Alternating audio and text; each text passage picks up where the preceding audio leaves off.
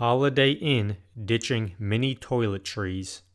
The global hotel brand has pledged to take the small plastic bottles out of its 843,000 rooms by the year 2020. But this isn't all they are pledging to do. Holiday Inn has also pledged to remove plastic straws by the end of 2019, reduce their carbon footprint by 6% per room by 2020, address food waste from their breakfast buffet, and tackle plastic plates that are used at breakfast. Story found via Curious Earth.